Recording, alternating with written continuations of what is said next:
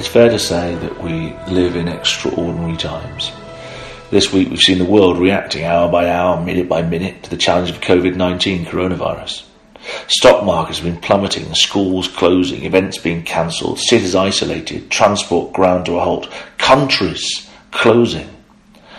Panic buying has seen supermarket shelves decimated as the world's wealthy stock up. People have become hooked to the news, fearful and troubled by the scale of the situation unfolding before them. Yet this is exactly the situation the Lord Jesus told his disciples that the world would see just before his return to the earth. The Gospel writer Luke records the prophecy of the Lord Jesus on the Mount of Olives, called the Olivet Prophecy, just a few days before he was crucified, explaining to his disciples a future time when he said men's hearts would be failing them for fear and for looking after those things which are coming on the earth, for the powers of heaven shall be shaken. Sadly, as always in times of crisis, all too often we see mankind look for ways to make even the most fearful circumstances work for themselves. The Washington Post ran an article just last week examining how Russia is using the coronavirus hysteria for their own gain. The article reads, a top State Department official said Thursday that Russia is behind swarms of online false personas that sought to spread misinformation about coronavirus on social media sites, stressing the entire ecosystem of Russian disinformation is at play. The latest warning came from Leah Gabriel, the coordinator of the Governor's Global Engagement Center, in testimony to Congress. Her remarks followed days after an unpublished agency report unearthed by the Washington Post on Saturday revealed nearly 2 million tweets over a 3-week period pushed coronavirus-related conspiracy theories abroad. Gabrielle did not link that report with her broader conclusions about Russian interference online, but she said actors tied to the country through state proxy websites, offered state-owned media and fake accounts online, were part of an effort to take advantage of a health crisis where people are terrified worldwide to try to advance their priorities. None of this, of course, should be any surprise to Bible students. One of the key characteristics of the King of the North, that is modern Russia, is its willingness to deceive. The Bible makes this very clear. In Daniel chapter 8, at the end of the chapter in verse 25, we read that through his policy also he shall cause craft to prosper in his hand. He shall magnify himself in his heart, and by peace he will destroy many. That word craft in the Hebrew means deceive. So the ruler will cause deceit to prosper. And by peace, it says, he will destroy many. And it's fair to say, isn't it, that only a deceitful person would use peace to cause destruction. So we look at the policies of Russia today to see how they may be deceitfully developing their national interests. And on every level, this is plain to see. The whole world is struggling to counter the use of lies and deceit by Russia, whether on social media, through news outlets or government channels. In December 2019, a paper was published entitled The Art of Deceit, How China and Russia Use Sharp Power to Subvert the West. The paper asked the question, why ultimately is the Kremlin willing to invest millions into spreading disinformation, and to what end? And it goes on to answer that exploitation of information is one of the cheapest and most effective ways for the Kremlin to manipulate public opinion, influence policymakers, and legitimize its aggressive policies. The target groups lie both in the EU and in Russia itself. Information operations against Europe help ensure that other countries are preoccupied with their own problems, including the decrease of trust in democratic institutions, instead of paying enough attention to what's happening in Eastern Europe and inside Russia. This fits into a pattern that the Western world is only relatively recently waking up to. Last summer, the prestigious UK institution, the LSE, that is the London School of Economics, commissioned a research paper entitled The Weaponization of Postmodernism, Russia's New War with Europe.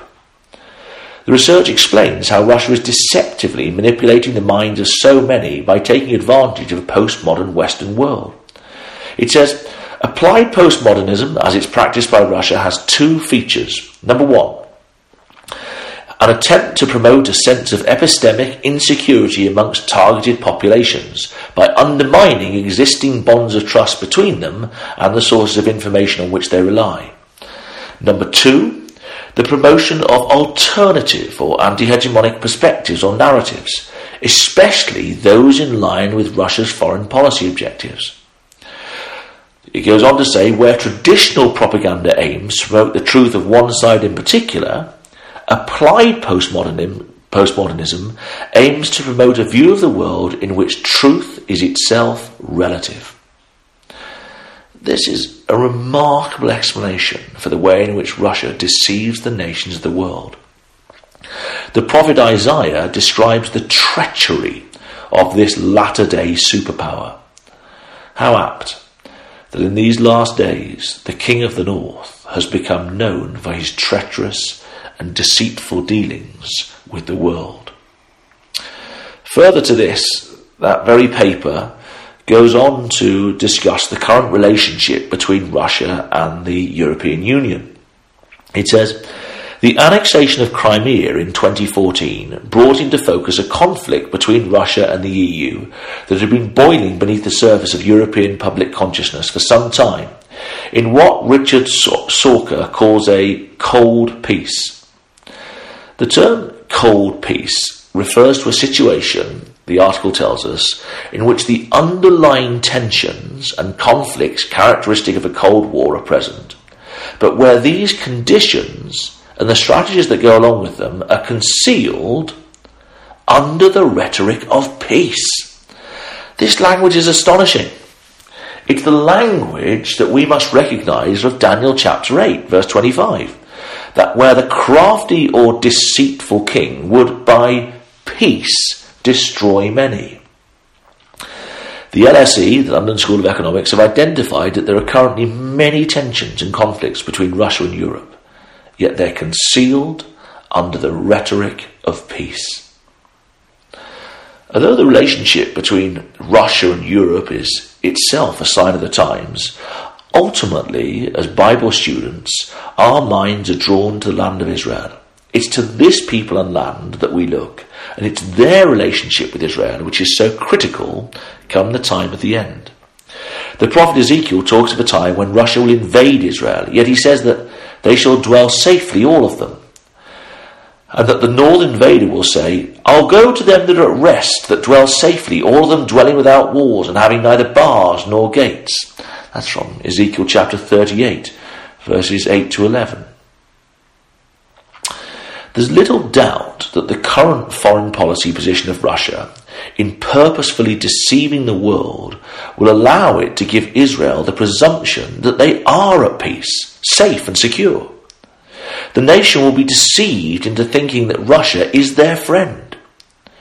Extraordinarily, we see these very conditions developing currently. At the end of January this year, Vladimir Putin, the Russian president, was honoured in Jerusalem with the Friends of Zion Award for Russia's role in saving scores of Jewish people during World War II. The irony is, of course, not lost on those of us watching current events unfolding. Sadly, so many are currently blind to the deceit of the King of the North. It seems wise to finish with the words of the Lord Jesus, where we started, on the Mount of Olives. Because having told the disciples of the time when men's hearts would be failing them for fear, the Lord Jesus went on to say, when these things begin to come to pass, then look up and lift up your heads, for your redemption draws nigh. Let's have our heads lifted up, looking at the events which surely tell us the time is soon to come when not the King of the North, but the King of the world will set up a kingdom which will never be destroyed. This has been Peter Owen joining you for the Bible in the News.